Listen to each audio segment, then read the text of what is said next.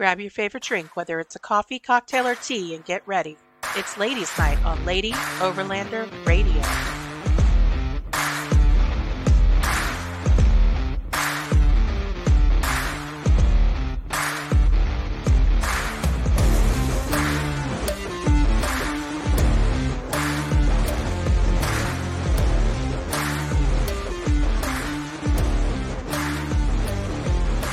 Lady Overlander Radio is sponsored by Artemis Overland Hardware, Midland Radio, Go Treads, Overland Spices, Wildland Coffee, Timbo Tusk, The Moore Expo, and Adventure Trail Outfitters, maker of the Overland Shower.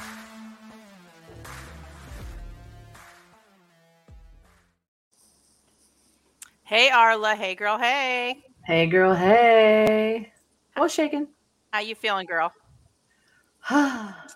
Fantastic. You like my manly voice? Yeah, she's getting over a little bit of sickness. I was sick a few weeks ago when we did our last show, and it was just like, ugh. So excuse her if she goes on mute and has to cough it out and stuff because she's getting over some yucky stuff. So, yeah. So I had a really fun weekend I wanted to talk about really quick. I went camping throughout Florida and did the Florida Adventure Trail with Cottywomple Overland and Down South Outdoor and Off-Road. I said their name right. And that was a really good time. So if you guys haven't checked out the Florida Adventure Trail, you need to because it's a lot of fun. And it goes down near your current neck of the woods, Tara. So it goes down into Citrus County and stuff. So it's really cool.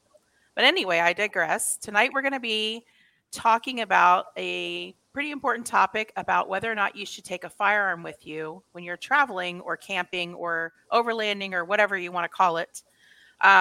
Whether or not that's a good idea. We're going to talk about some safety precautions you should take, some legal aspects of traveling with a firearm and things like that. And we have our special guests are Tara McGovern, Rovin Reverie. We have Christina Lupi from Huntress Off-Road and Taylor Abney from Taylor Abney Adventures. Welcome, ladies. Thank you for joining us. So, the first thing I'd like to do is, just because some of you haven't been on in a while and stuff, just do a quick little brief background on yourselves. We'll start with you, Tara, and then we'll go to Christina and then Taylor. Got it. I'm Tara, Rovin Reverie, most social media things. I guess, what kind of background do you want? Just off-road wise, I do a lot of overlanding. It's myself. It's primarily, so I'm either solo or with my two kids.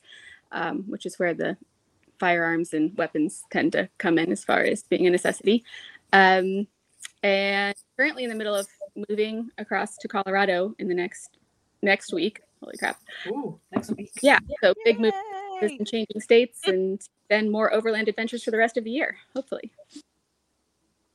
Awesome. Very nice. Christina? So my name is Christina, aka Huntress Off-Road, on all of the social media stuff. So Instagram, Facebook, I think TikTok, even though I'm never really on it because I think it's stupid, but whatever. So I'm with you. Right there. I've yet to join the TikTok bandwagon. So I have a Jeep. I full-timed with just the Jeep for 7 months, overlanding the entire country, which was amazing. And then added a motorhome to the adventures, towed the Jeep behind the motorhome. And then now I have a fifth wheel as base camp and adventure out of the Jeep. So it's been like a whirlwind of not having a house for literally years and just like living in the outdoors and being on the road. So that's kind of like my thing and how I got into the overland space. And also, as far as the firearms thing is concerned, there's quite an extensive background with firearms that I'm sure we'll get into later. So, yeah. Right.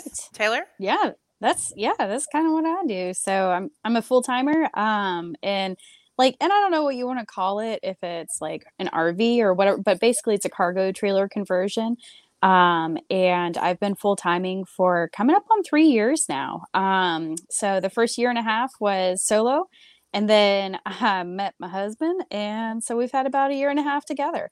So it's been awesome. And I mean, I was hell bent determined when I moved on the road to keep my 4Runner, because I worked for Toyota, for almost 7 years. And I was like, that was my dream truck. Like when I got the 4Runner, she was my baby. So I mean, I literally typed the codes in to order it. Like, I conceived that truck. Like, she's like legit. I could say it's my baby. So, but That's awesome. anyways, yeah, it was pretty cool. And I guess the employees, like, they can't really do that anymore. So anyways, I digress. I off-road, I shoot guns. I do so on a somewhat professional level. I could say that because people pay me to do that, which is so weird to think, but yeah, it's awesome. So I mean, I have my I do instruct, I teach as well, and I do competitions all over the country, and I concealed carry like everywhere. And I'm totally psyched about this conversation. Yes. Great. I am too. And what's cool about this is, so a lot of months ago we had a ladies roundtable talking about whether women should overland solo, right? And that seemed kind of controversial. You know, a lot of people had a lot of opinions on that, and we talked through everything else. Oh yeah, I know. But yeah, you'd be surprised. I mean, I'm sure that I'm sure Tara, you've gotten some comments about you shouldn't be doing that by yourself and all these things, you know. And I don't know if anybody else has gotten that, but you know, I've gotten comments on videos about, oh well, you weren't prepared because you didn't have this and that, and they have no idea what I have in my rig. I have 18 gallons of water. I have a shovel. I have hiking boots. I have recovery gear. I have a winch. I have firearm. I have all kinds of equipment, bear spray, whatever. But they're assuming because I'm a woman traveling with 2 kids that I don't know what I'm doing, and you know, clearly I need somebody's help. So that was, you know, we talked through that. I think we've changed a lot of perception on that, whether you're male or female, you can travel solo and be just fine. You just need to be smart about things, you need to be prepared. And it's the same thing with firearms, I feel. You know, some people choose not to travel with firearms. That's perfectly okay. Choose to travel with a firearm. Some people use a knife instead. Some people have bear spray. Some people take a hammer in their purse. I have a friend who has a little tiny mini hammer in her purse that she takes with her wherever she goes. I have 2 friends by now. That's new. I mean, you should have a hammer on you no matter what anyway. Cute little hammer in her purse that just in case anybody looks at her sideways. But I want a hammer now. know, I mean, I keep them under the front. You have the little baseball bat you could put in your car, Arla. The little tiny baseball bat. I do have that little baseball bat. Garage. Yeah. You could totally mess somebody up with that. But anyway, so we want to talk tonight about whether or not you should be traveling with a firearm. We're going to talk about safety. Thankfully, hey, Joey, we have some law enforcement people on that are watching tonight, which I'd love for them to weigh in and tell us what their thoughts are on that. Caton's one of them. Y'all on here. Welcome. And Joey. And so we're going to get into it first by talking about, I do want to get into everybody's backgrounds though. So Tara, you mentioned that you grew up kind of in a gun shop, you know, was it a family owned gun shop or what was it? Yeah.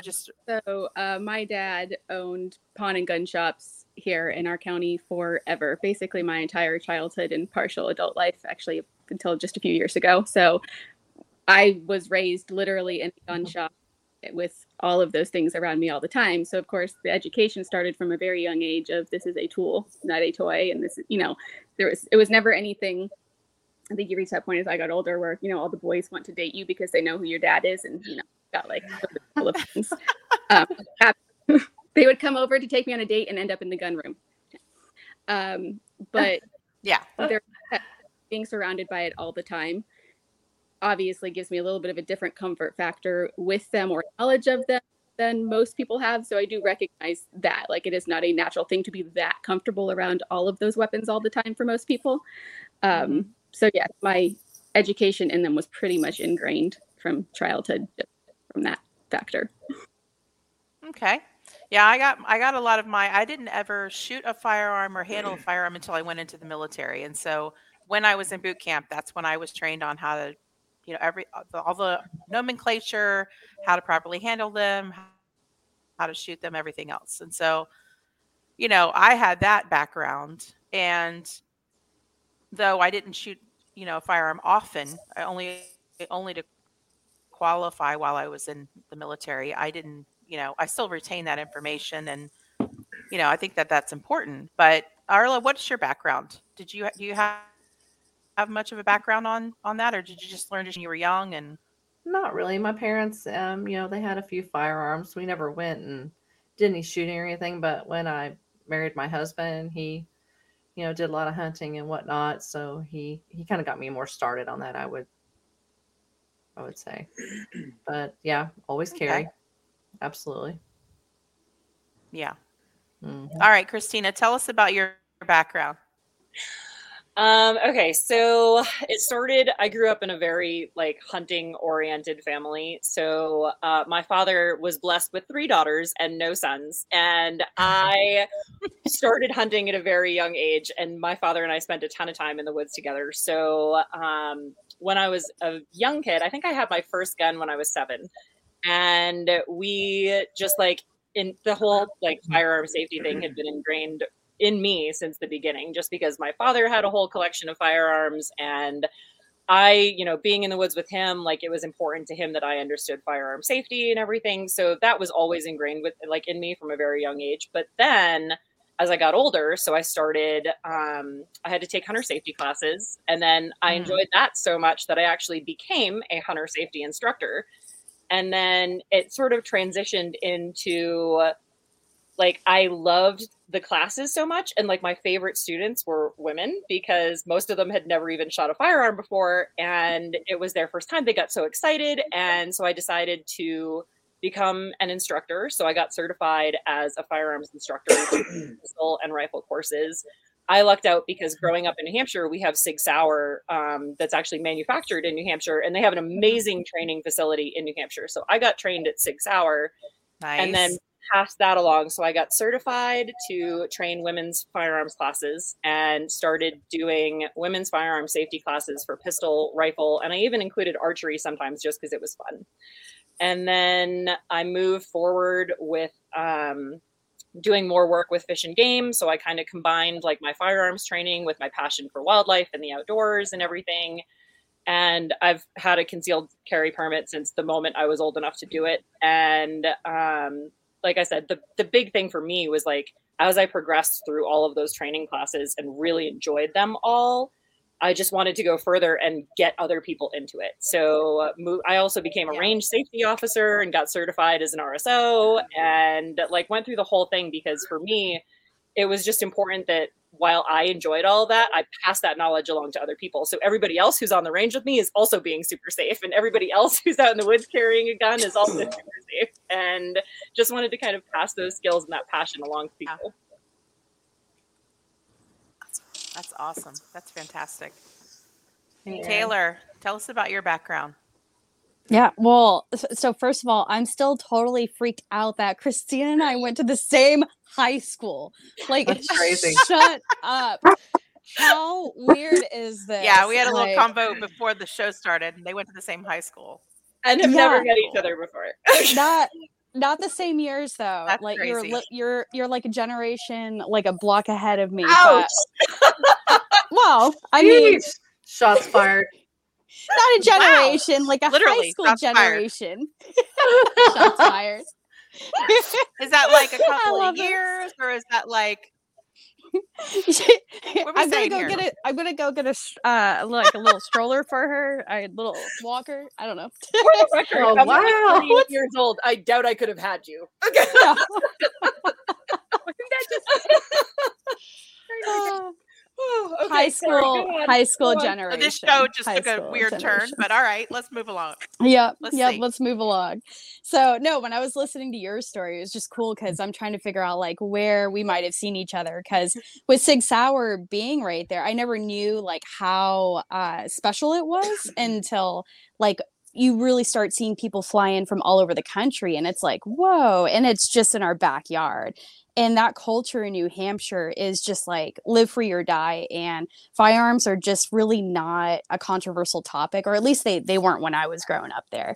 But I mean, I didn't grow up with guns like you guys. So I love that y'all did, because I totally didn't. I grew up in Interloop, Houston. And then my family moved to New Hampshire where it was rural. And when I had moved out on my own for the first time when I was 23. And it was in a town in Salisbury, which is like just off of exit 17, if you're driving up 93 North. And there's no police department. So that's when I bought my first gun. So that was in 2013. And I mean, it just like clearly spiraled wildly out of control because like fast forward, however many years later, and I'm a competitive shooter. I'm on Team Winchester, and I shoot for a lot of other really awesome companies as well on a national level. So that's most of my experience was either like, again, done through adulthood, but done so like literally under the timer. So I started competing 6 months after I bought my first gun. So that's like what I've always done. And so I actually don't have a lot of experience in the quote unquote recreational or hunting realm. I've done a little bit of hunting, but most everything has been competition.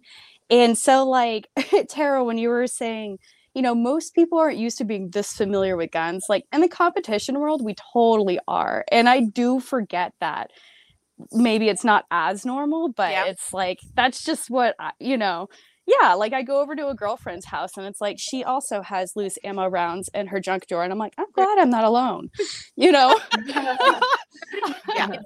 For having a bag of ammo in my middle compartment in the Jeep because they did not think how dare it, like I put it randomly, like of all the random things coming out of my compartment, there was ammo stashed in different places in the Jeep because like it's got to be within arm's reach.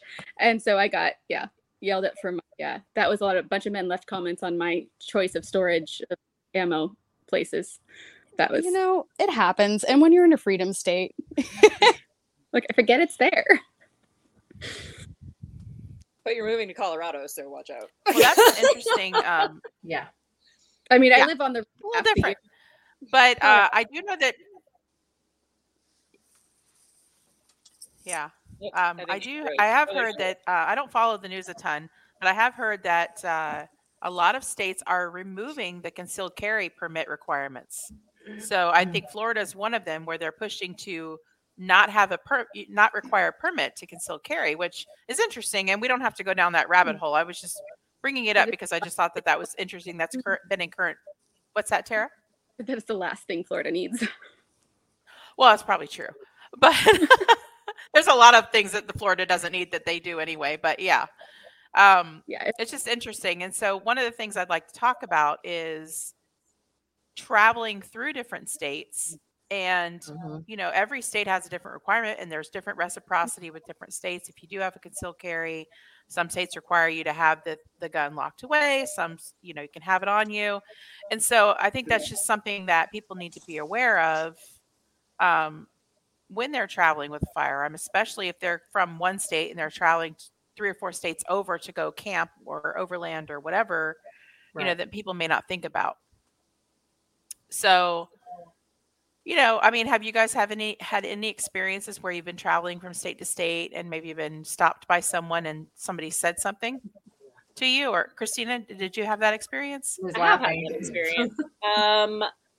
Fortunately, I was prepared for it because I knew, traveling between state boundaries and everything. But just very recently, actually, over Christmas break, I happened to be in New Hampshire for Christmas, which since my permanent address is technically still in New Hampshire, my ID is from New Hampshire, my vehicle's registered to New Hampshire, everything's still technically there, even though I spend the majority of my time out west now. So I decided I was going to buy a firearm while I was in New Hampshire for Christmas because I have a lot of relationships with the guys who sell firearms in New Hampshire. So did that, picked up a brand new handgun, but I was traveling from New Hampshire to Indiana right after the fact. And on the way between New Hampshire and Indiana, we got pulled over. And it was like nothing egregious. It was like a construction zone thing, just something stupid where the speed limit kept fluctuating within 10 miles of each other. But it was a situation where I was asked specifically, are there any firearms in the vehicle? And that was actually, believe it or not, the first time I've ever been pulled over that the officer specifically asked me the question, are there any firearms in the vehicle?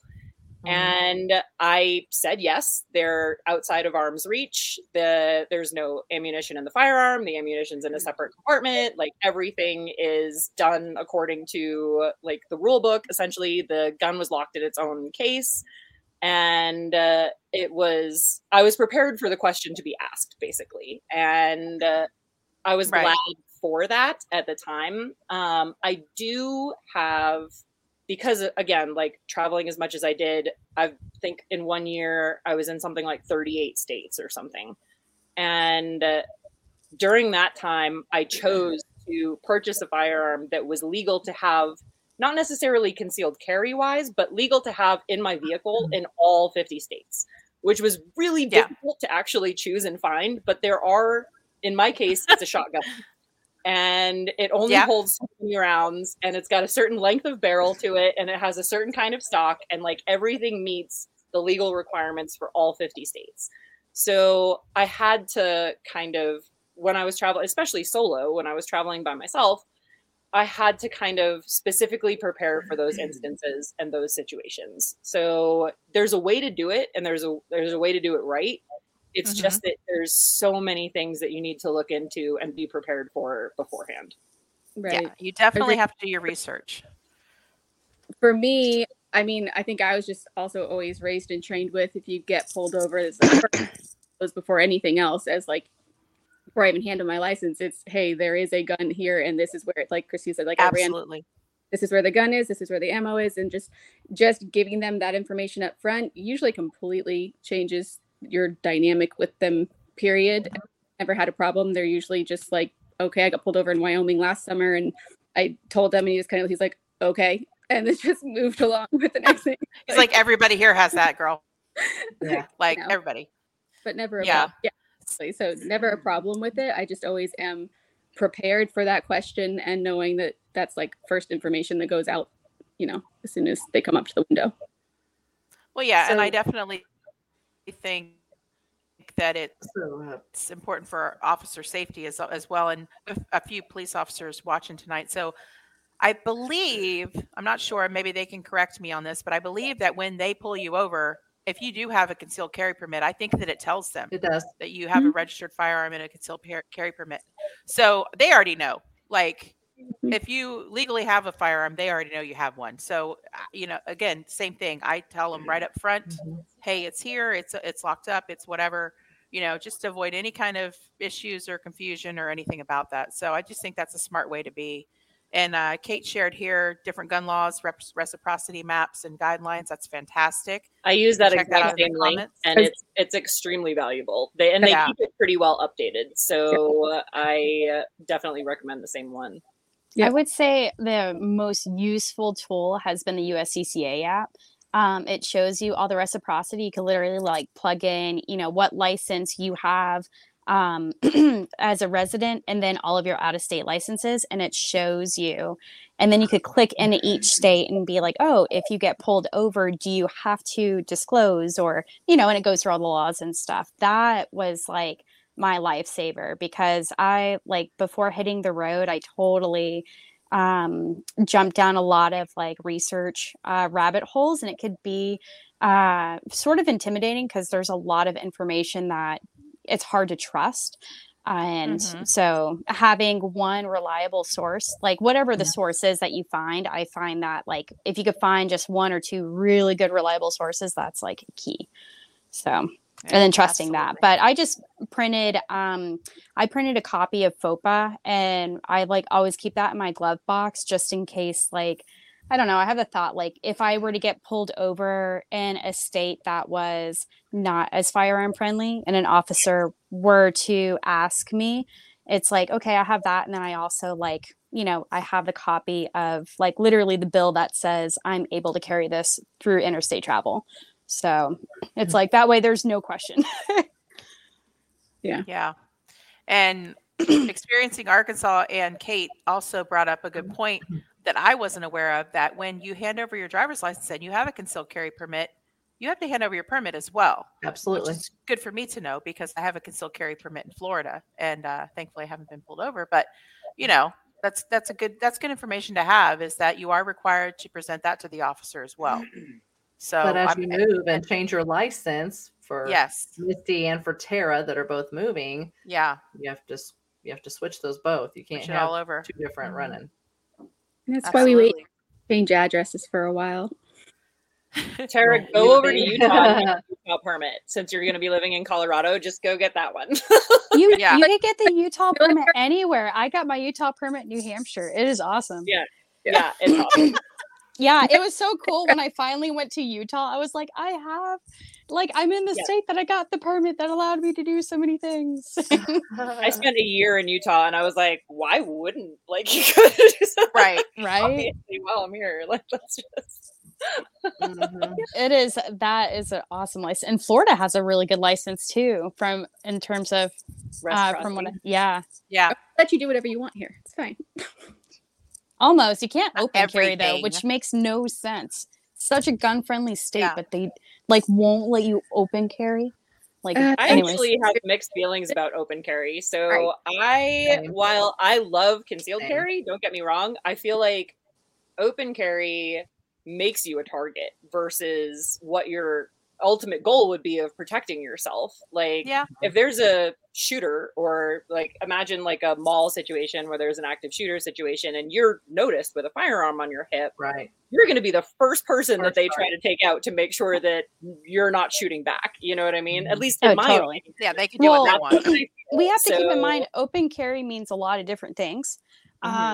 So for me, and I mean, I'm totally with you. You want, concealed carry is for a reason, especially when you're a female. But when I'm hiking, with a pack, oftentimes I'm typically open carrying. It's more comfortable and I'm literally in the woods by myself. And the same thing goes for even in Florida, I was on a lot of very remote beaches, in the Everglades.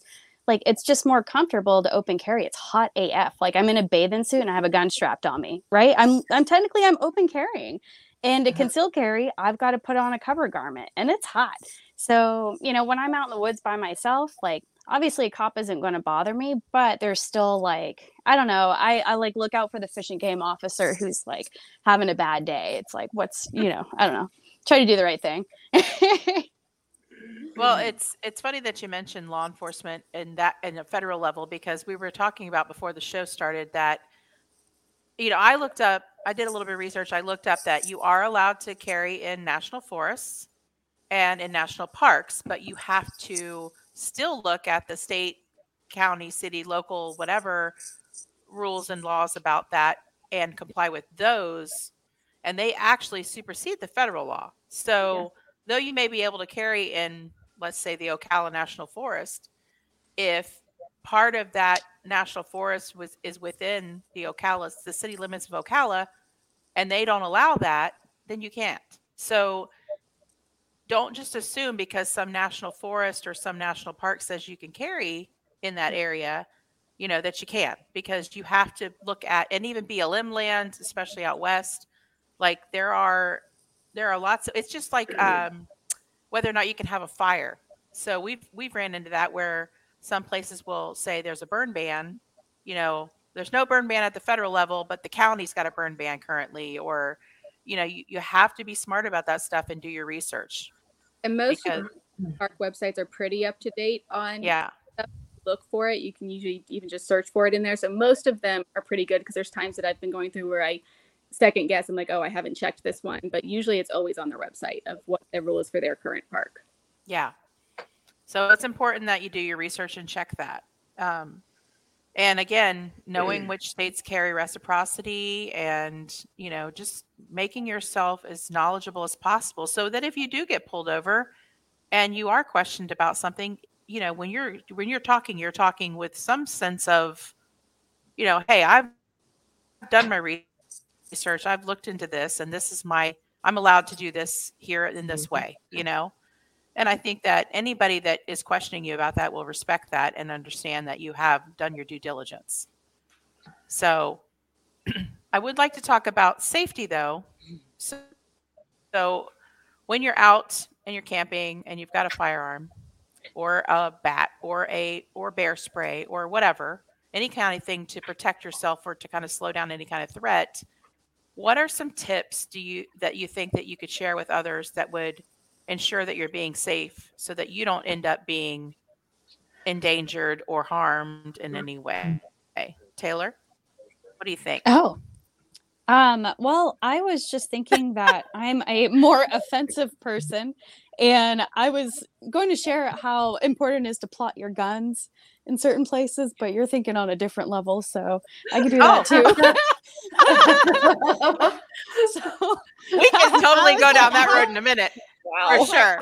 How are we going to be safe? I was like, all right, like we'll walk through this. You and my husband would get along really well. Yep. Yeah. I appreciate your take on that, though. Yeah. Yeah. We're coming back to that. We're circling back to that. Okay. Yeah. I mean, it's the same safety you would do at any home. In terms of having stuff locked up. I'm a big fan of Pelican cases. It's just, they're transportable, they're TSA approved. And, when you live nomadically, like you've got to have stuff that obviously is, going to be secure. Like you can't go out and get just like a inexpensive box and throw it in there. And especially when you're traveling, you have to have something that is lockable and just like durable in general. So having good storage, because you can, obviously when you're going to different areas, you're more subject to, people potentially like breaking in, right? So you just want to be cognizant of how things may be exposed when you're traveling. But as far as being at camp, I mean, I don't know. I camp in the middle of nowhere, so I don't know. I just act normal, I guess. Same. Yeah.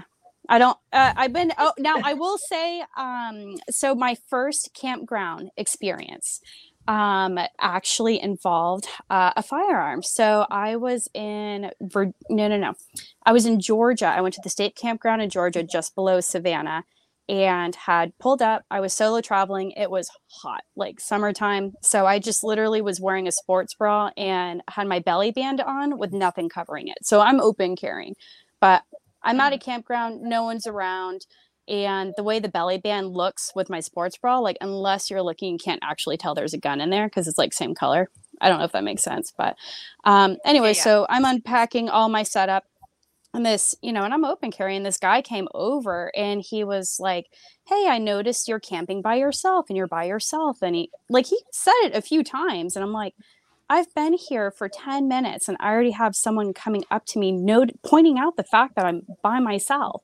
And I mean, and so that validated like why I do carry. I mean, he was walking like an old dude walking Chihuahua. I'm not worried about him. And he could see that I was carrying, but it's just like, not everyone is going to be as forward as he was. And I was thankful for that experience because he validated what I questioned in my mind in terms of like being at a campground and sitting in a fishbowl where everyone's watching you. So I would say for safety, like, just put yourself in an environment where you truly can be safe and you could control more things. You can't control your neighbors at a campground. I could totally control, for the most part, I can't control animals, but when you're out in, BLM land, public land, whoop, there goes my light. I talk with my hands. Like you could select an area that is safe, right? So for the most part, I think. So yeah, that's my tip. Right on. Let's go back to Katie Abraham's comment there. Oh, go ahead. I was going to say, I will totally jump in and be like, the moment I get to camp, and I think I just saw, I don't know who it was, but somebody just jumped in and said basically the same thing. It is on my person, like on my body at all times. Yep. So I prefer, personally, I'm an appendix carry type of person. So I'll do the belt, and if my jeans are a size too big or whatever, and then it fits like in the like appendix carry holster that I have, which is a hard-sided holster. So I saw somebody else said something about hard-sided holsters on here. I love the holster that I have. It's super comfortable for me. And the firearm that I typically conceal or open carry is a subcompact 9mm. And that's just like, it's the perfect thing to keep me comfortable. Like even when I'm sitting in my vehicle, with the appendix carry, I don't notice it necessarily anymore. I think I'm just so used to it that it doesn't even bother me anymore. It can be really uncomfortable for a lot of women. Like, I'm a skinny jeans girl. Like, I don't wear like loose baggy clothing other than typically like throwing a flannel shirt over a tank top or whatever. Like, it's just not really my style. So for me, like, finding a way to carry in a way that made sense for me and was comfortable for me and was also safe was the appendix carry type of style. So it's easy access for me. I know my firearm really well, and I tend to always err on the side of caution in that, like, the majority of my pistols that I have also have safeties. I'm just like, that's the girl that I am. Like, even if I'm going to carry one in the chamber, like, I prefer it to have a safety. So the majority of my pistols have them. And I just I like the accessibility of it. I like the way it feels. I like knowing it's right there if I need it. And I've come into not even so many weird situations, and Tara knows this about me. Like, I have had so many weird wildlife encounters in my time, like out alone in the woods, like camping all over the country. Like, I've had more weird wildlife encounters than I've had with weird people. So, I can't wait to hear these one day. So for me, it's just like, I have to have it on my person. So the safe place for my firearm for me is like the holster carry. The appendix carry with the holster, sorry. But I typically, if it's a state where I'm not allowed to do that necessarily, you can bet your ass my shotgun's in my rooftop tent, because that's the next closest place for me to keep that. And there's rules against, like, if it's hunting season and things like that, there's rules against leaning a firearm against your vehicle while it's loaded. Yep. So there's certain places that you can be in where you can have a firearm loaded in a certain place at a certain time with a certain number of rounds in the magazine or whatever. And like, you just have to be super cognizant of all of those things as far as where you're carrying it, how you're being safe with it, and how you're using it. But I'm like, for me, preferably if I'm in a state where I can do it, it's that appendix carry holster on my person at all times. Same. And I can add one layer to that, is that I have my two kids with me, which they're not little. They're, 12 and going 12 and 17. But for where I carry it, like, I carry it usually on that belt area right in the back of my jeans, because it's not just me that needs to reach it sometimes. There are scenarios where there is that rule of the second I'm out of the vehicle, they know where it's at if they need to reach it. If my hands are full or I am carrying something heavy and one of them needs to grab it off of me, they need to know where that's at as well, because there is a scenario where I also need them to be comfortable with that, because the likelihood of it always being me that can, there's three of us there. So as far as, them needing to be aware of it and comfortable with it too, and not being scared of having to pick it up. Or like you said, even in the rooftop tent, which it's always within arm's reach kind of a thing. Like, everybody always knows where it is and how far away you are from it if it's needed. So they also know that and know exactly that it's loaded. If it's not, like, they have all those kind of, because they can't carry it on them since their age, but they know exactly where it is and what to do in that scenario. I love that you bred backup shooters. It's awesome. Yes. Like, that's the same thing. I've never heard a mom say, like, oh, sorry. I was just going to say, I've never heard a mom say that before, where, like, they know where it is in case, like, what a smart statement, because it's so true. Like, what, you might be trying to, like, if there's an attack or whatever, you might be physically trying to get them away. And if they have an opportunity to maybe get that and help you out, wow, that's very, like, I got goosebumps. That's very powerful. We do this hiking, as far as we always hike in a certain order, where oldest is always front, my youngest is in the middle, and I go in the back. So oldest always has bear spray, because he's allowed to always have that on him. So he always has that accessible. But there's generally knowledge of, even my youngest knows that is where that thing is for me to grab it or whatever. Everybody is, we have a system. Totally. And I mean, and it does change the dynamic too, because, like, I had custody of my younger sister for a while. So I also had that role of protector, and we'd be in areas, and every now and then, if it was kind of sketchy, she'd just look at me and she'd be like, give me that wink, like, you packing? And I'd be like, yeah. And then all of a sudden she'd be like, all right, like, you know, when they know that you're like there, like you're going to take care of business if shit goes down, you know, that also sort of builds that bond as well, you know. And yeah, backup shooters, you're smart. Well, and for that reason, mine is always that within, because it's something that you cannot get simpler than that for like if somebody else nearby has to use it. So that's usually what I have on me, just for that sake of I don't have to worry about them being able to not make that function. Yeah, exactly. That's a good point. Especially if you have younger, you know, kids with you and stuff, and you want them to be able to do that. You know, the hand strength and learning all of those different things that comes with time. And what's that? I said in a moment of panic or stress, it's not as simple as possible. At least for kids. Yeah, exactly. So Arla, let's go back to Katie Abraham's statement there. I wanted to see what she said. I missed it. I always carry when James isn't around, but something else that has helped me not worry about traveling alone was taking personal protection firearm courses, operating a firearm under pressure, protecting your firearm in space, drawing and firing one-handed, etc. Absolutely. And that's one thing that I did want to touch on is encouraging people, if you aren't very comfortable with a firearm, make sure you look up local courses, go to a firearm safety course, learn how to shoot your firearm, make it to where you shot it enough to where you're comfortable with it, not careless, but just comfortable. And you're, you know where everything is on the firearm, you know how to shoot it, you know how to load it, you know what to do if there's a jam, you know, that kind of stuff. And they have ladies only courses. They have couples courses. They have all kinds of different firearm courses all over the country that you can go and take. And I think that that's important. And I think one other thing I wanted to talk about. Okay. Oh, I was just going to say, so like another way too to learn is by competition. I mean, I started shooting 6 months after I got my first gun, which is a little extreme. But when you are in a competition setting, it is for all levels. They literally have, you know, D class shooters, and then you have Grandmaster, and there is just like, you know, A, B, C, D, everything in between.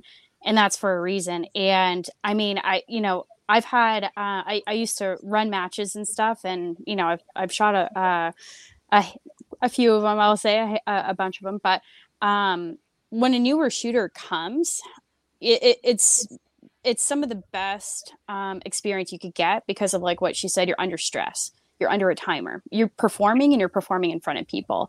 So it is an excellent way to really sort of shake down those skills. And then you're also learning from people who are some of the best at what they do at firearm handling. You know, these are competitors. These are, you know, literally what they do is train to do this well. And getting advice from some of those people, even if you attend one match. I've totally known people who were newer, they attended one or two, and then maybe it wasn't for them. But I'm just throwing it out there as an option. Because if you reach out to that local match director, you can look it up on Practice Score, which is the website that has all shooting competitions. It's like really awesome. But anyways, you just email them, say, hey, this is my skill level. It could be, I had one guy who had never shot a gun. I can't make this up. And he shot an entire match that we ran. It was a charity match, and he did great. That's extreme. I'm not telling you to do that. This is not what I'm telling. I'm not saying that for everyone. This is not a way to get out of shooting lessons. But what I'm saying is it's a great way to enhance your skills. So try competition too. Well, I mean, and it's not unheard of. When I was in boot camp, I qualified as a sharpshooter, and I had never fired a gun before in my life.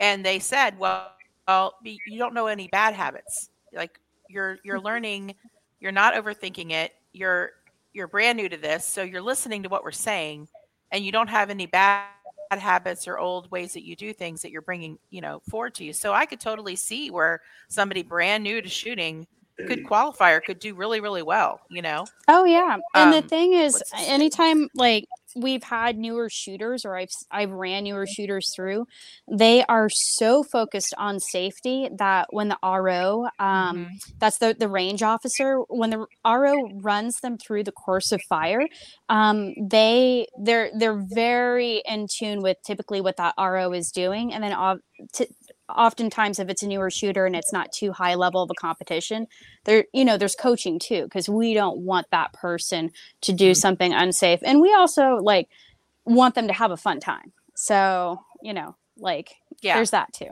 Like, we don't want you to do something like that would give you not like a safety violation, but maybe you would get a penalty when maybe you could avoid it. It's like, you know. That actually brings up a really good point. And maybe Tara, you can probably kind of speak to this as well. But so during my time as an instructor, I found that it was the same kind of thing where like people who were new to it and had never actually picked up a firearm before, like there are no bad habits that you have to break them of. But like, there's a lot of people that I find, and I still get this a lot actually, and I used to get it a lot in Hunter Ed, was people who are like, oh, well, I grew up around firearms, so I know how to handle a gun and I know how to shoot and I know how to be safe and all that other stuff. And I'm like, you know, while I respect that you grew up around firearms, I'm like, you probably have a lot to learn, because I know personally, when I started taking the classes from professionals like at the SIG Academy, and when I started doing that kind of thing, it taught me so, like, I grew up around firearms and I had been around guns my whole life, but like that taught me so much more than I ever could have imagined. And new ways of looking at things and new ways of experiencing shooting with a firearm. And I had bad habits that I needed to break myself of, that I had grown up thinking were okay. And the way that they taught me to clear a firearm was completely different than what I had originally grown up with. And It was like 10 steps more than what I had originally been taught. So it really opened up like a whole new world to me in like the firearm safety aspect. So I feel like people who are like, oh, well, don't worry about it. Like, I grew up with guns, like it's totally fine. I'm like, no. Do yourself a favor and take the classes anyway and go through those processes anyway, because you can expand your horizons and learn so much more than you thought that you knew, or correct behaviors that you didn't even know you were doing wrong. Like, I had things that I didn't even know I was doing wrong, that when I went to the SIG Academy, they showed me a whole new way of doing those things. And I'm like, oh my God, this makes such a huge, why haven't I been doing this the whole time? Like, crap, I shouldn't have listened to my uncle's friend's best friend. Like, what the?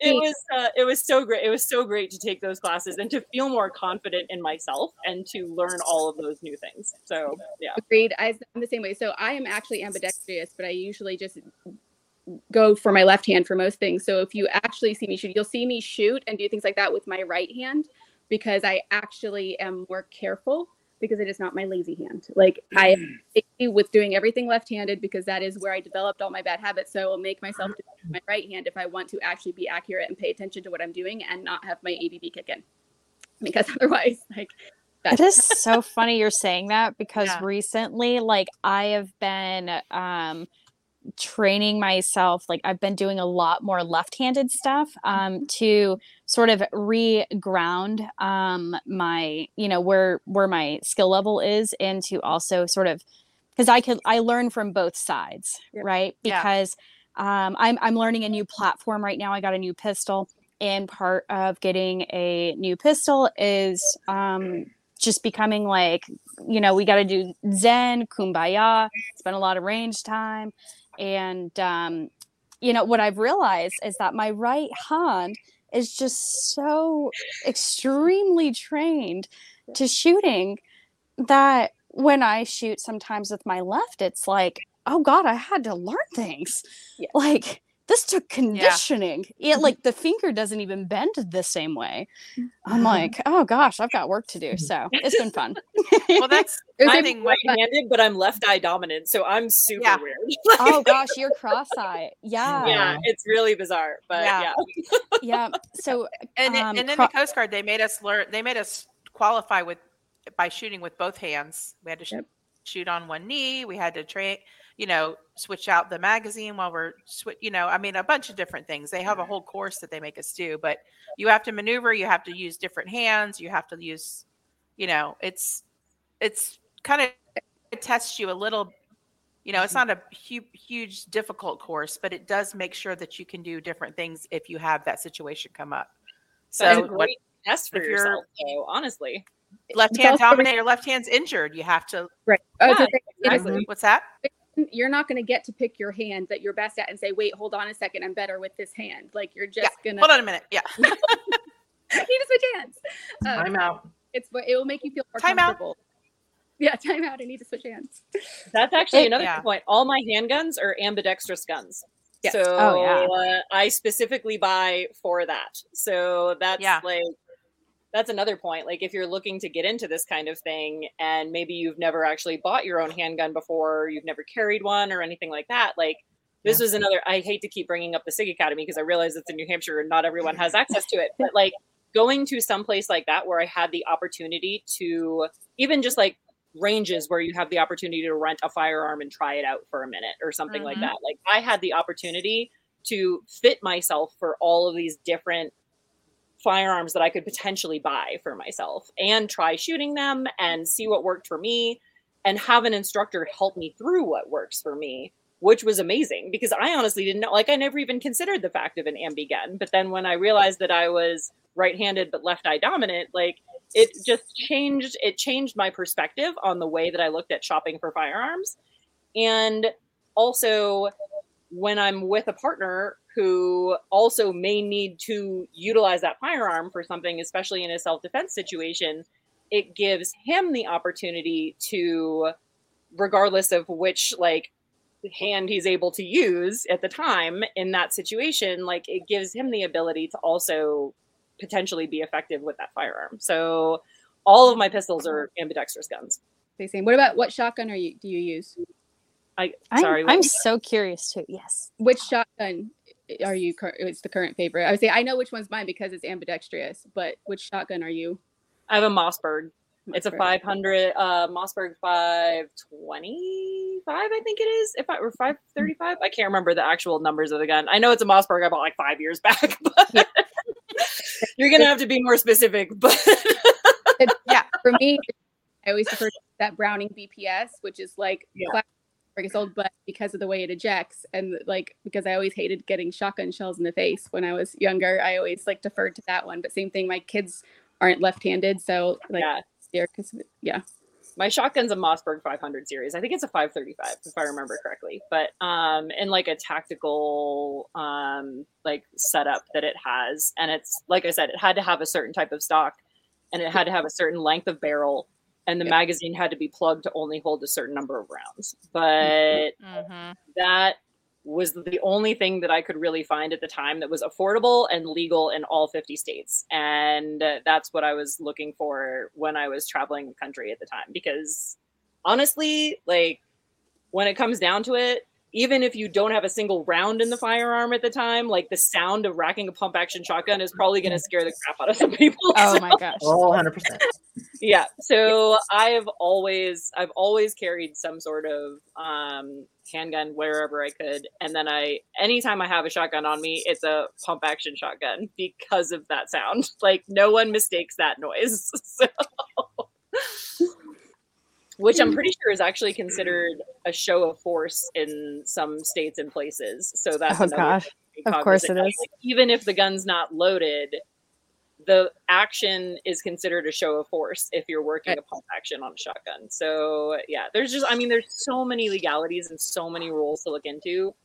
And I guess that's my biggest point is like being safe and looking into the legalities of wherever you are and what you're doing. So. Yeah, and that's the biggest thing.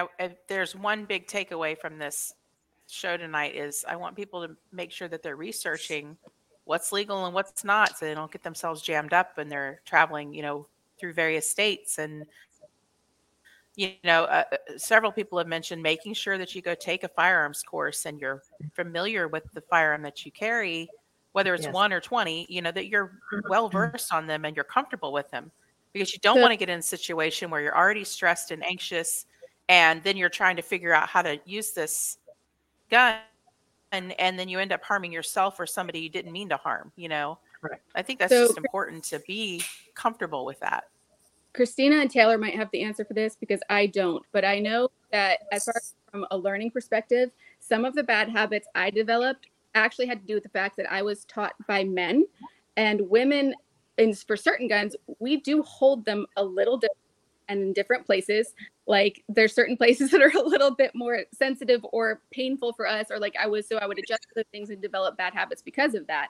So if there is a way, and I don't know, maybe there is a list somewhere or a resource somewhere for women to actually find courses that are taught by women specifically, but learning from a woman how to hold it, how to use it is a little different because we do it a little bit differently just from size and factors of where we have to place things. And size, everything. There's a resource from the NRA. It's called Women on Target. And I think that's probably the most widespread, like throughout the nation, women's firearm safety class. It's literally called Women on Target. It's a program through the NRA. They sponsor it.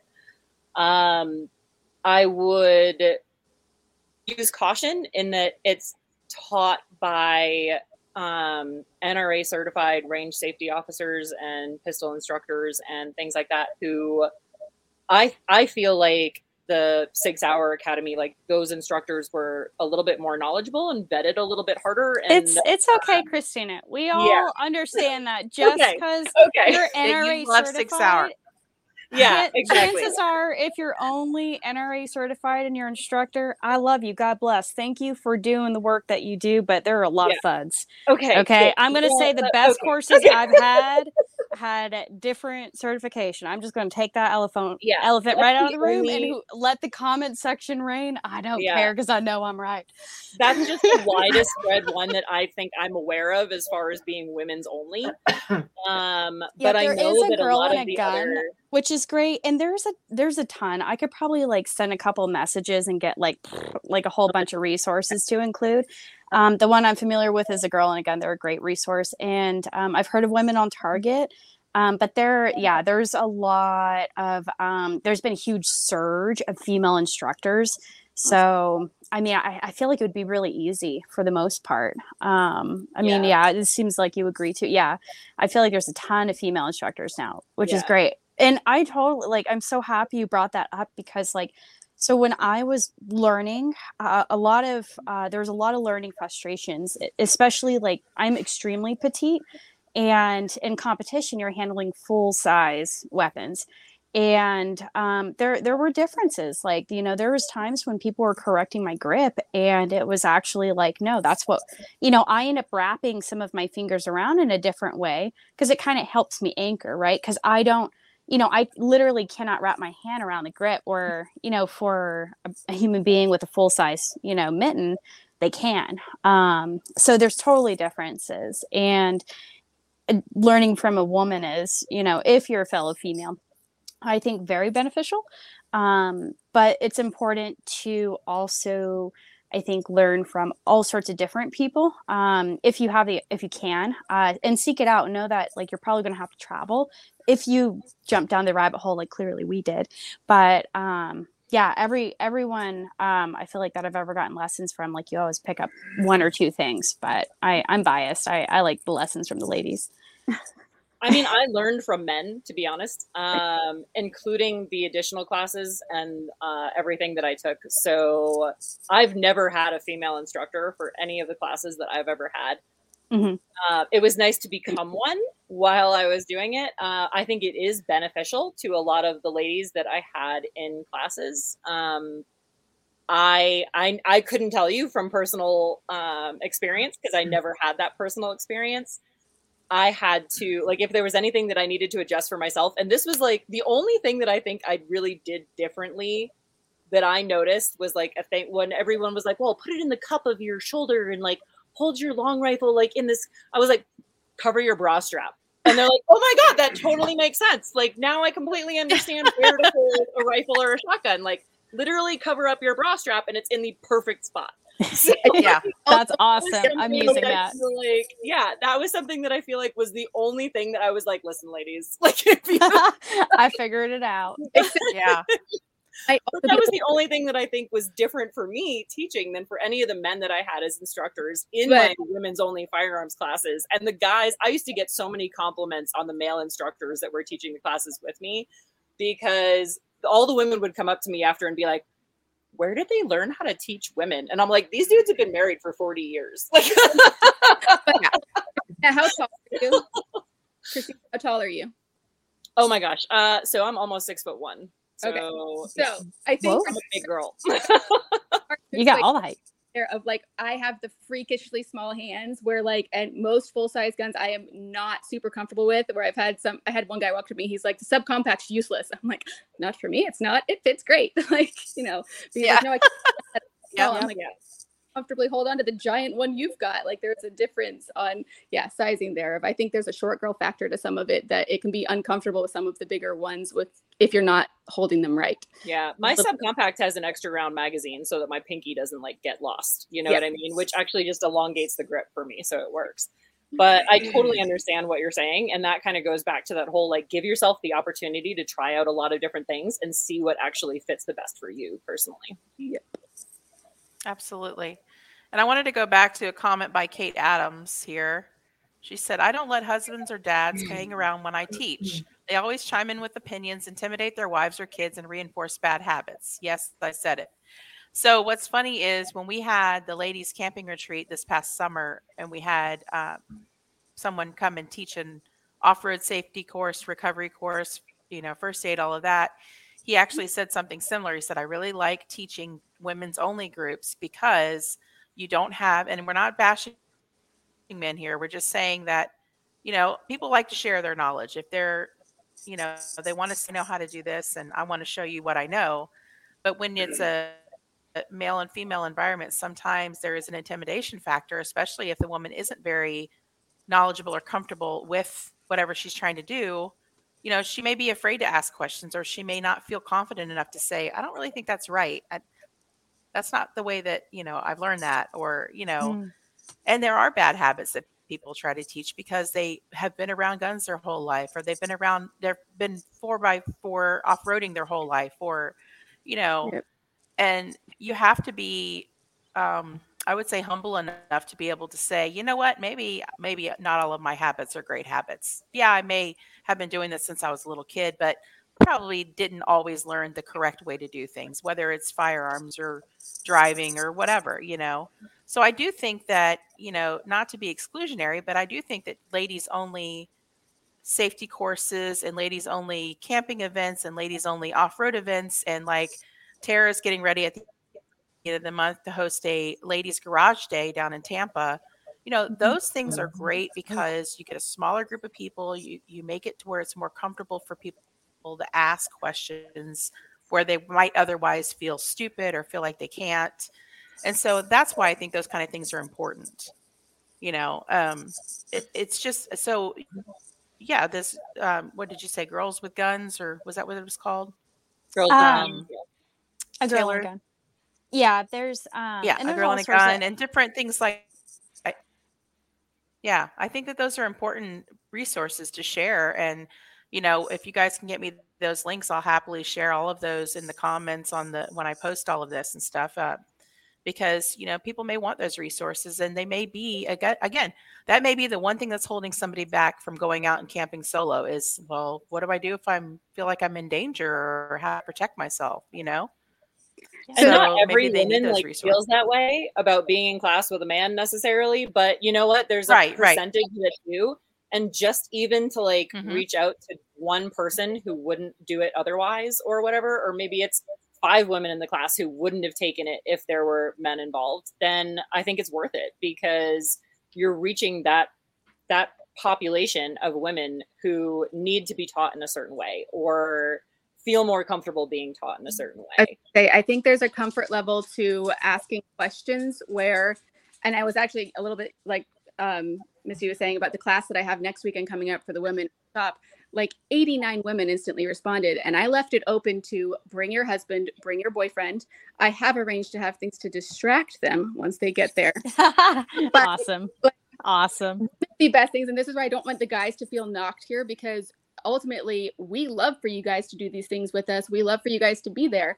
So one of the best ways you can support your wife or girlfriend or daughter is actually by coming to these things with them, but just doing so quietly. Like, it's one of those, like, be supportive, but learning to just wait for them to ask you is one of the best things you can do. And so I think when they're asking a woman, they're less likely to hold back a question when they're around me. I have noticed that, because And I kind of lead with, I have no idea what I'm doing. I learned this because I had to. So like, there's a necessity factor to some of it, but I still want the guys to come, and I still invite them and say, come along. I may just make sure that there's some food and distractions for them that, keep them busier so they're not hyper focusing on what their wife or girlfriend is doing. Like there's things for them to do there too, since they already know all the things. But it's still, we like it when you guys do things with us and come and support us. So still come, but just don't talk. Yeah. That sounds bad. Just let us ask the questions. Yeah, for sure. Absolutely. I mean, I actually had a really cool experience. Oh, sorry. When I was teaching those women's firearm safety classes, is like a lot of the times the women would come home and tell their husbands how awesome it was, or their boyfriends or whatever, their dads, who knows. And they'd be like, the guys would come to us later and be like, can you do another one of those for guys? Because we also don't know shit. So that's awesome. It was fantastic. Can we have a guys only class so that nobody knows we don't know that? Yeah. Yeah, exactly. It's like, you know what? Sometimes they want to ask the questions too, but also feel uncomfortable in a group of guys that they think know more than them. So it was like, it really opened up a whole new world, including for couples where they were like, hey, we would both benefit from like a bare bones, like basics, intro, whatever. And like, let's figure it out together type of thing. So it can also be a bonding experience. Yeah. I've seen couples shooting, like couples range nights and couples classes too, which is pretty cool. They tend to offer a lot of date nights at ranges. Kate Adams shared the Well-Armed Woman.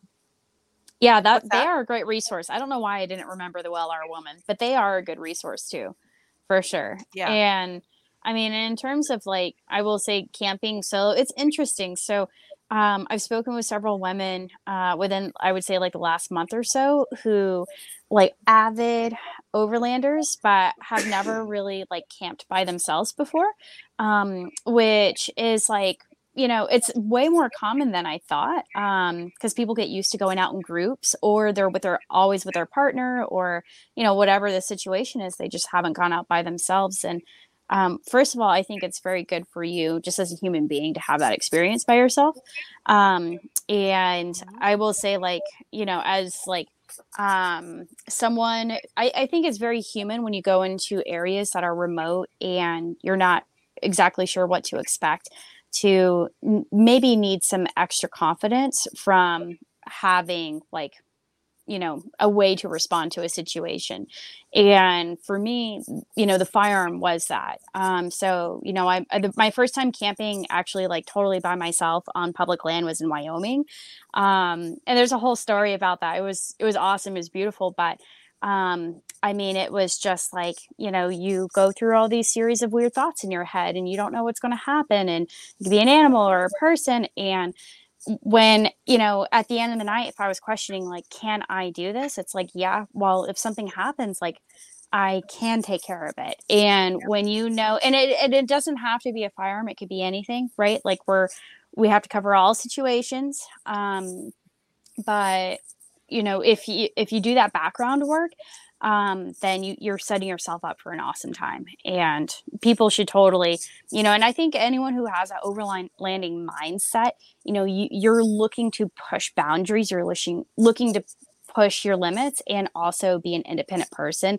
And this is a part of it. It's like, when I posted the story of like this podcast, like all my followers were like, is there any question of why you wouldn't carry a gun? Like, I think I had a lot of people comment that.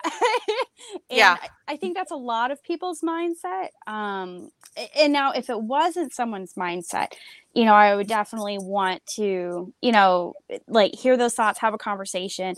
And there's other tools that we should discuss as well. And my number one favorite tool is the flashlight. And the reason for that being is, one, you need it every day. It gets dark.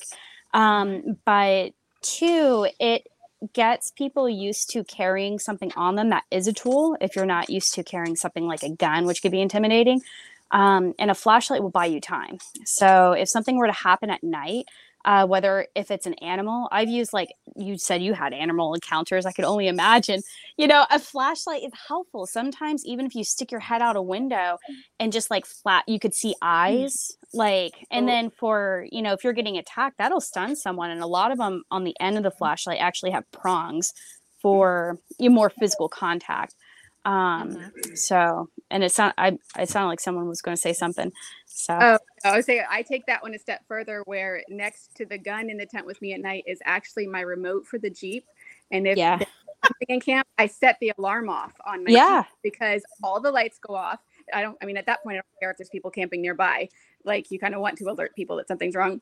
So I let the alarm and the lights flash until I know whatever it is gone, because that's enough to startle, stun them, or people and animals. It's just that startle effect gives you time.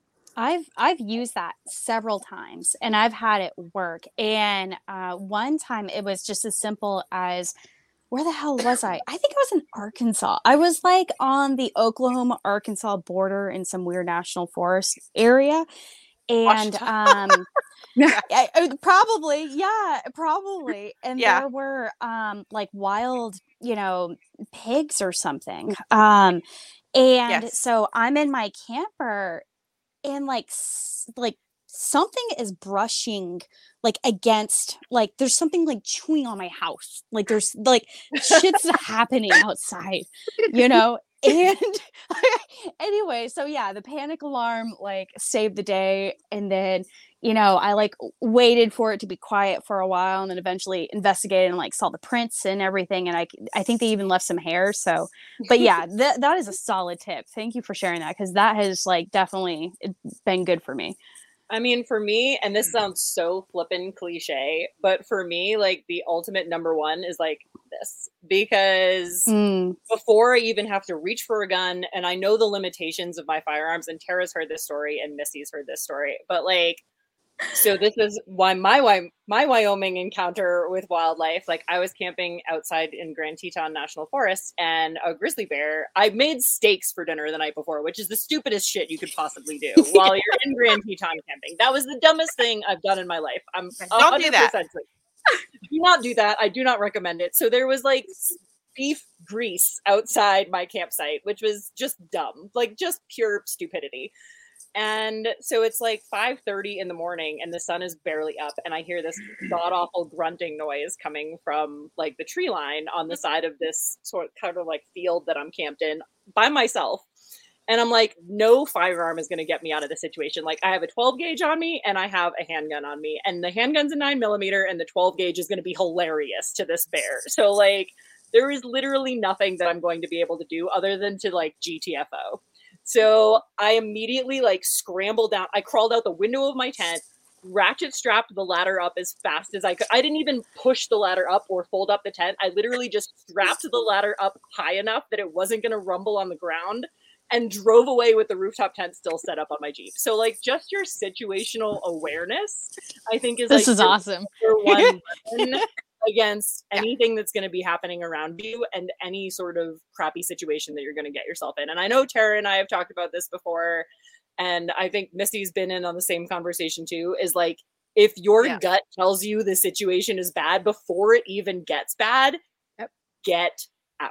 Like, no matter what, like if you're noticing something that's a little bit off, if your gut's telling you that it's a bad situation, before you ever even have to reach for a firearm or consider a knife or think about a flashlight or whatever, just get yourself out of the situation is like my number one way of combating those things. So yeah, that was my best wildlife encounter, was having to drive away from a grizzly bear with the rooftop tent still open. I want someone to make a sticker where it's just like the silhouette of your Jeep with the rooftop tent with the thing strapped up and a grizzly chasing after. Like, I want that is an epic sticker. Like, I just How have I not done that yet? That should be my personal logo for the rest of my life going forward. I mean, it's a badass story. Talk to Jared at Shop Overland Apparel, and he can make that for you. He can make that happen. I guarantee it. Yes, I will have to do that. Yes, you have to include the tree line. Yourself a little bit every time I tell this story. I swear. It is pretty funny. Oh my gosh. One thing I do want to mention, one of the comments that we got on Instagram on our Lady of Orlando Radio page was that they knew where we were from because we were that was even a thing that you would bring a firearm with you camping. Oh, so my question is, what do people do that I now travel know where internationally? She's from. Yeah. Oh, so like, there's people that travel all through Australia, people that travel through South America, Central America, Canada, know. Or even people who are traveling. What do these people do when they don't bring a firearm with them? Well, that's where I come in with, like, honestly, if I carry a gun, a knife is still always my preferred. Like, I will always, I mean, in the situations that have been really close contact self-defense, the gun, I couldn't even get to that. Like, the knife in my boot has always been the more reachable, usable thing. So I'm big on, everybody kind of knows that, like, at any point there is always at least 3 within arm's reach on the trailer or the Jeep. Cool. So, but there's also that factor for people that are from out of the country, cannot carry guns here. And there are some alternatives that companies have put out. I keep hearing really mixed reviews on them though. So, like, there's, the pepper spray balls and guns and things like that, but I haven't really gotten enough experience with them myself to give you an answer on whether it's worth it or not. And I've gotten really a 50-50 mix on good or not from my friends who have tried them. So, but that's one of the alternatives, but it's still definitely not the same. Right. Firearm. I mean, to me, a knife is still more useful, and properly learning how to use bear spray is also another big thing, because I have heard full bear spray cells. I would screw that up. Like, I would screw that up. Oh gosh. I have heard of more people bear spraying. Somehow I would spray myself. Yeah. So learning, practice with it. Most people never practice with bear spray before they are put in the situation, because you can use that on people too if you have to. Like, 110%, I wouldn't realize what the wind direction was before I sprayed it. So, like, without a doubt, I would screw that up. Oh my gosh, that's awesome. Another point, and Tara, I'm kind of teasing you a little bit, but you gotta, even when you're using tools and you're out by yourself, you have to be safe, because you can injure yourself, right, Tara? And you can injure yourself pretty badly. So sounds like a story I've never heard of. Hey, you have a matching scar. Christina and I both. The last time we talked to you, you had a big scar. Yeah. So I don't know what you're talking about. You just have to be safe and smart no matter what you're doing, especially if you're out there by yourself. For me, there is always things. I have a tool bag that is well equipped with hammers and wrenches that can do a whole lot more damage than a lot of the things on my vehicle as far as using them. Like, if you carry one of the good size wrenches or hammers, that is a weapon if you need it to be. Yeah. There you go. Jared Cook, Shop Overland Apparel. He'll design it for you. Thanks, Jared. Promise you, he's excellent. As long awesome as t-shirt design. Yep. That's awesome. So just Taylor, one an extra small. Let's go back to your offensive course you wanted to set up for everybody. Let's talk about that. Oh gosh. Where you should strategically place your guns to combat the woods. Well, first of all, that would be giving away all my secrets. So no, I'm just kidding. I mean, you just everyone's different in terms of what their comfort level is. I like to have something in the places that I frequent, right? Which is the vehicle, and then wherever it is that I'm sleeping. If you have one and you just carry it on you 24/7, that's great as well. I alternate. There's often times when I'm at camp where, it's like, maybe I'm trying to work out or something, right? So I like to have reliable places where I know that, something will be there if you need it. And it's important as well for anyone who ever stages anything, and this goes for in home, like on your nightstand, you have to practice as well, right? We talk about practice and all of that. A lot of people will practice from the holster, but they don't practice grabbing off of a table, because you'll hit your mag button and then you'll be really surprised when on shot 2 you don't have any more ammo. So there's little things to look out for in practice. But I mean, my big thing is when I get to camp, it's really what you were saying before, Christina, with gut. I've gotten to the point where traveling solo, that if something just like makes my gut flutter a little bit, like I'll leave, because the world is such a big place and there's so many options. There's no reason for me to stay anywhere or to be around people who set off any sort of antenna when there's so many other options, right? There will be times when maybe you don't have other options, but anytime you do, I've driven through campsites in camp areas and had no reason to not like them, but left because something just didn't make me like it, right? And I want to feel really comfortable and happy with where I'm at. So that is super important, and and it took me a little while, I will say, when I started traveling by myself, to accept that intuition and to not logic my way out of it, to not say that this is crazy. You just have to kind of go into the situation saying, you know what, if that antenna goes up at all, I'm out, because that's going to keep you at a good comfort level, and chances are that's going to keep you a lot safer. So you just act like that white-tailed deer, just flip your tail and head on. And there's no shame in that. Like, there's no shame in leaving and picking a different place and getting out of there, even if it feels like you're being ridiculous. Like, who's gonna care? Like, absolutely. Additionally, we have the rule that if either one of my kids has the same feeling or issue with a place, which, by the way, the little one will use against me sometimes when he's really grumpy about where we're at. But when there's no signal, I have to teach them to trust their instincts too. So if they tell me I don't like this spot, it doesn't feel right, or something feels off, I don't argue with them. We go. And so sometimes the little one did figure out that, I don't like this spot. Then it turned to, I feel better if I'm right next to the river so I can fish.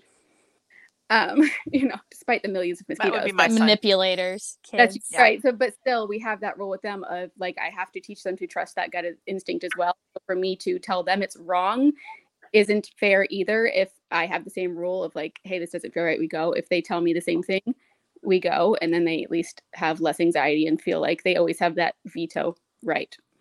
Yeah. I noticed somebody said something earlier that they were like, hey, I'm a woman who camps alone, but I've never felt like I needed to carry a firearm where I go. And you know what? That's great. Like, if you don't feel, there you go, but rarely bring it camping. I get that. Like, I rarely run into situations where I'm camping around other people because of where I choose to be. But I will say that there's, I don't know where this person is camping. I have no idea. But like, some of the places that I have chosen to go to and some of the places that I've chosen to camp in, and like my boyfriend and I joke about this all the time, but it's like, desert people are weird people. If you spend a lot of time in the desert, like we do. I've had a lot of conversation with my husband about rat desert shit that we drive by. Yeah, so, it's like a whole new world out here. So yeah. And what's happening too, for a lot of people who are like going out into these public lands and these BLM lands, especially around metropolitan areas, is I've noticed that there is more residential situations happening, and they are, the kind of characters that you don't necessarily want to be around. So I agree with that, the individual who commented, and I have always felt way, way, way safer being in the wilderness. And typically I'm not afraid of people. Most of my interactions have I haven't even had a lot of interactions, but I'm more concerned about animals, I guess, really, than I am about people. However, the opposite. And I don't go to campgrounds. Try not to, but and what's happening now is, even if you're someone like me, who I try my damnedest not to be near anyone, a lot of these public lands are getting crowded. They're getting crowded, and I think. And again, this is like, God, what a deep rabbit hole we could jump down, how to select a camp spot, right? Because when you are in public land, if you are someone who is just going to camp in that first mile of that forest road, like, you're probably not going to get the best neighbors, right? Right. And so if you are willing to go maybe a few miles or even 10, like, then all of a sudden you're putting yourself in a better situation. So, yeah. Absolutely. I mean, I hate to say it because, like, for the record, I am a desert person. Like, we bought property in the high desert in Arizona, so like I can say these things about people. But like, one thing that I have, and this is so sad because, like I said, I started this whole adventure. I sold my house back in 2019 and hit the road then, so it was like the COVID era, and so I've been on the road for years. But post COVID, I've noticed that there's a financial situation that's forcing a lot of people into public lands and has been causing more dangerous situations for people who choose to recreate on public lands. Yeah. And I think that is something that I personally have noticed that I've had to be more cognizant of in recent years compared to before, is like, yeah, there were always those people who kind of took advantage of like the freedom and the like fact that public lands were cheap and things like that. But now it feels to me anyway, like there's an increase in the number of people who are forced to be in those situations and are creating more dangerous situations for other people who are choosing to recreate there.